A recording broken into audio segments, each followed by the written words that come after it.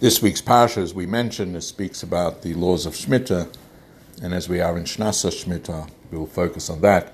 Pasuk says, "V'shov saharet Shabbos laHashem," and you should not work the land should rest. It is a day of Shabbos for the Eibishter. Says Rashi, what does it mean, Shabbos laHashem? L'shem Hashem, for the sake of Hashem, just like it says by Shabbos Bereshis. So in Chelek Aleph, the Rebbe explains what is the connection and the link between Shabbos and Shnasa Shemitah. So one could be under the impression that it's appropriate to use the expression Shabbos laHashem when we speak about a Shabbos, because on a regular Shabbos we know the prohibition, Isra Malacha, extends to all aspects of a person's life, and therefore it's a day that is designated totally to the Eibishter.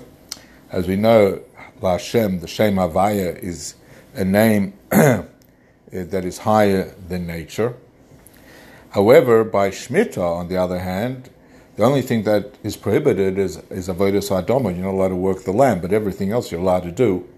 We could have been under the impression that it's not appropriate in such a situation that the year should be designated and to be considered a Shabbos laHashem, similar to one Shabbos happens every seventh day, and also to incorporate within it Shem Havaya, which is a name that deals with that which is above nature.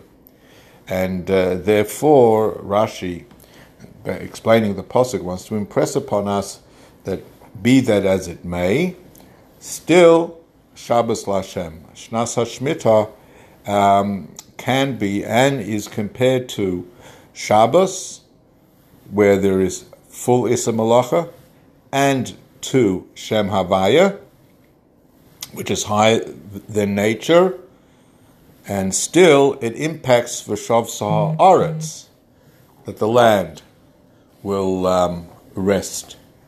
Have a wonderful day.